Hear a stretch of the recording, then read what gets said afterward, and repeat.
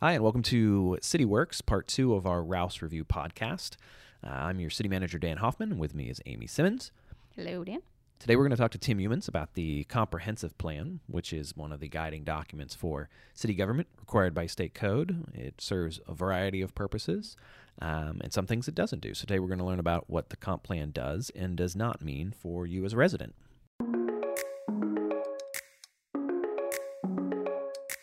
All right, Tim's here. Now, everybody, you've met Tim before. We had Tim in to talk about something. What did we talk about, Tim? Last time you were in here, what did you talk about? Well, I used to do the Rouse reviews, but other than that, it could have been some planning issue. I think it was a planning issue. Was it a... I don't know, but he used to do the Winchester History 101. Yeah, that's right. Did we talk about... I think we must have talked about the planning process. Was it just the planning process? I don't remember that. Oh, you know what? I think we talked about the comp plan before, leading up to the open house that the... That's possible. Yeah.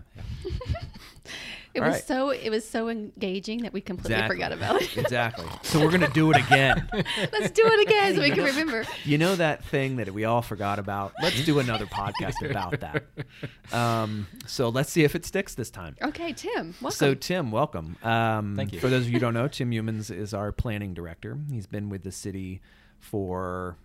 This is my 34th year, coming up on the start of 35. Wow, you jumped in before I could make a joke.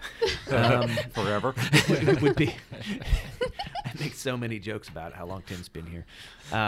So, comp plan.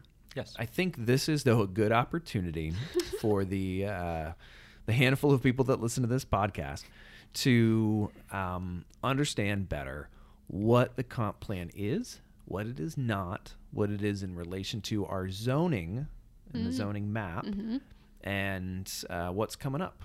Because this is it's a big year. This is a big year. We're updating the comp plan. It's been 10 years.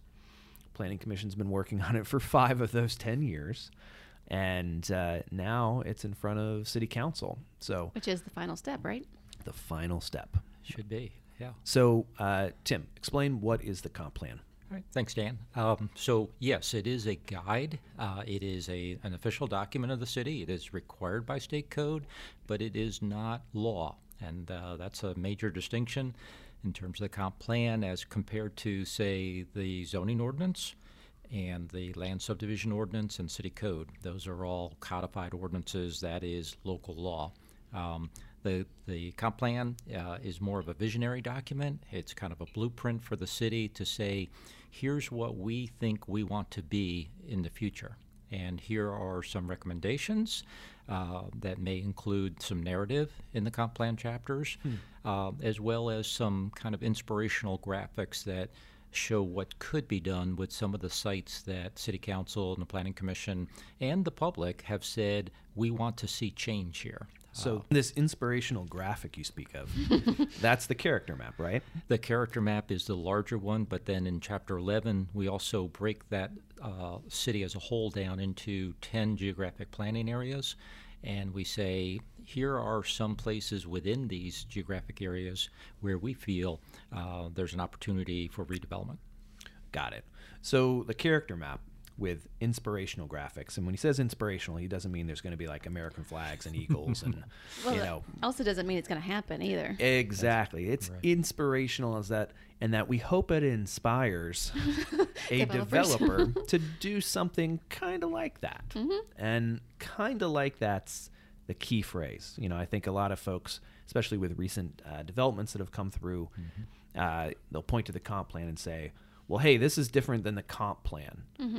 The comp plan is just inspirational, aspirational. It is not law, as you said. We call it normative. It is what could and maybe what should happen, but it is not what must happen or shall happen. Yeah. Normative. Yeah. That's a new word. That's a good SAT word for the day. Okay. Normative. So, in layman's speak, in normative speak, tell me what the difference. So if I want to find out if there's a property next door to my house, I want to figure out, and I see some signs posted as to, it looks like something's about to happen in this property. What should a resident go look at?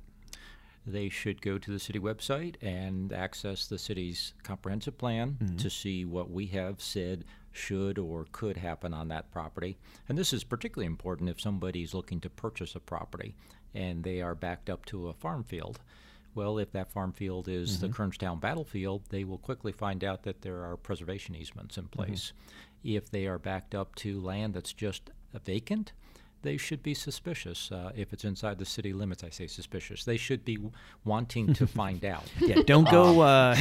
Just want to find out. There's nothing nefarious with an empty lot sitting in your backyard. No. It's it's buyer beware. And if you back up to vacant property, you need to check with the either the planning department directly or consult the comprehensive plan that's posted on the city website and see what is likely to happen there in the future. So that's the comp plan.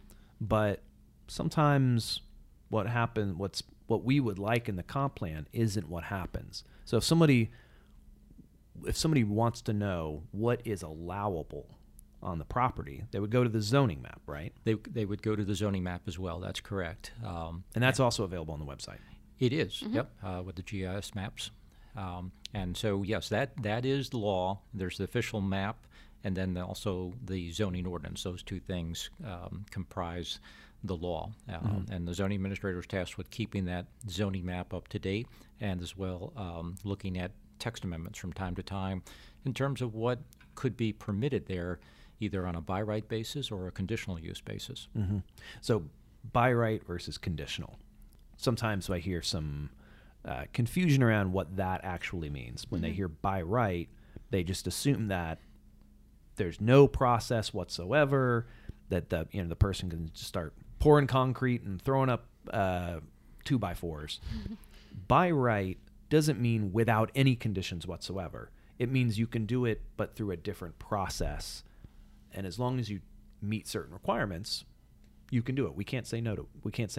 That's right. Every property in the city is zoned for some type of use on a what we call by right basis, meaning they don't have to seek special permission from city council to do something that is beyond that list of uses that are allowed. Some of those uses will require a site plan approval, land disturbance permits, building permits, sure, all of that is required. But from a zoning standpoint, if you have land that's zoned low-density residential, you're allowed to develop single-family houses by right. The comp plan shows some like trees and a little bit of maybe a building or two. Zoning map says low-density residential. What wins? The zoning ordinance wins every single time. There you go. So check out the comp plan. Comp plan, I feel like, has more context to it. It kind of gives a description of, hey, this is what we would like. This is what's been discussed by the public in the past. Right. But at the end of the day, zoning wins. It does every single time. Every single time. So, but comp plan's still important. We spent years working on it. Why do we do that, Tim? So it's really important to give the residents and business developers and the community an idea of where we want to see change as compared to where we don't want to see change. And so we have a lot of very established neighborhoods where we're not going to go in there into a single-family residential subdivision and say, you know what, we're going to let this person put an apartment building right in between your two single-family houses. So that's an area where the character map and the comp plan says these are neighborhoods that should remain of the character that they are today, as compared to redevelopment sites, some of which are zoned residential and some of which are zoned, a lot of them, quite honestly, are commercial and industrial sites that we see coming before City Council for a rezoning for what we call PUD, which is Planned Unit Development. And that's what most of our development rezoning cases are now we recognize that we're only 9.3 square miles. And if we are going to grow, if we are going to sustain growth, we need to intensify the development in the city. But it has to be in an orderly fashion, and it has to be on properties where the city has said that they want to see change occur.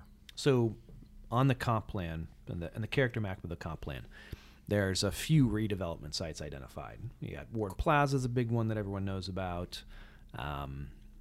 What are some other examples? So the Smaltz property, for instance, the Berryville Avenue corridor, we have some aging commercial development, particularly along the north side there. You've got properties like the Virginia Apple Storage property, a huge one down off the west side of Valley Avenue. Quite a few of the other ones have been proposed for redevelopment recently. A good example is the Kasabian track, which is just in behind Lowe's there on Leg Boulevard. We didn't know back in 2011 when that was identified for redevelopment that it would be suitable for residential, but by today's standard, that's where the demand is. The big box development with the extent of online purchasing, we don't need as much of that bricks and mortar type of commercial development. And so residential turned out to be the majority of that. It was still a mixed-use product, but that was a good example where we, never envisioned that somebody would come forward with almost 250 residential units. Yeah. So the stage in the process that we're currently at, it has gone through Planning Commission. We just talked that they spent a significant amount of time on it. It's gone through our Planning and Economic Development Committee. And now we're at full council. Next big step is March 1st at the public hearing. What can people expect? And it's a special meeting being called just for this purpose. So if you're coming out for that, it's on a Tuesday that we don't normally meet, March 1st. What can people expect at the open house? So the first hour of that event is going to be an open house, very similar to what the Planning Commission held back in August of last year, 2021. And that'll provide an opportunity for interested parties to review the various exhibits, including the character maps, the 10 geographic planning area maps, and then also the text, although they can access the text. Probably not the best use of your hour to sit there and read a hard copy of the narrative, but to see some of the graphics and ask planning staff and hopefully other staff and maybe some elected or planning commissioners about the changes that are proposed there. After that hour-long open house, then we will commence a public hearing with City Council in the council chambers at 6:30. There you go. And then you can say your piece. You get 3 minutes. Say your piece about the comp plan, but it's not voted on that night. No. That's just for counselors to hear from the public. There will be another meeting. There'll probably be 1 or 2 more meetings after the public hearing in which there might be some more discussion and deliberation by council. Ultimately, they will vote on it by the end of March. Yeah, that's right. State code says that the Planning Commission has to hold a public hearing, then do a resolution forwarding that to the elected body, in our case, City Council. But Council does not have to do an ordinance or a resolution, but most likely it will be in the form of a resolution to adopt the complete update.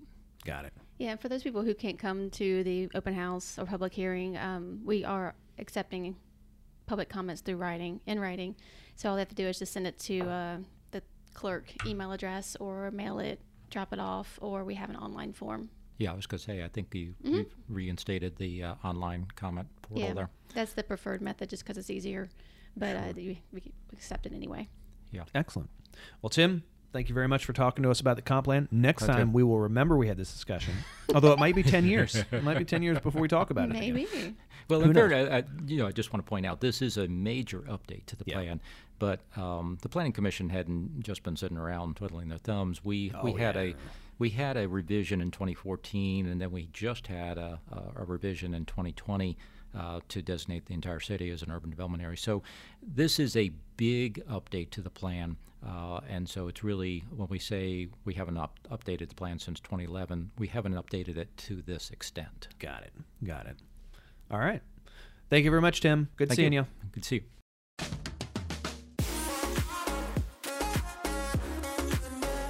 So there goes Tim Youmans. There he goes. I was just talking to somebody about Tim the other day. He's been with the city for 33 years. Yes. And he knows a lot of stuff. Yeah, and he's starting to think about that next stage. And when it does come time for him to retire, I think it's safe to say that no individual has had more influence on various city projects. I mean, everything that's happened from a planning and development standpoint, the neighborhoods you see, the buildings you see, street names. I mean, Tim has his fingerprints on all of it. So it'll be a momentous occasion when he finally decides to hang up his spurs. So let's hope it's not anytime soon. Yes. All right. So that's all we got for you today on the CityWorks portion of the Rouse Review. Thank you very much for listening, and we'll see you around City Hall.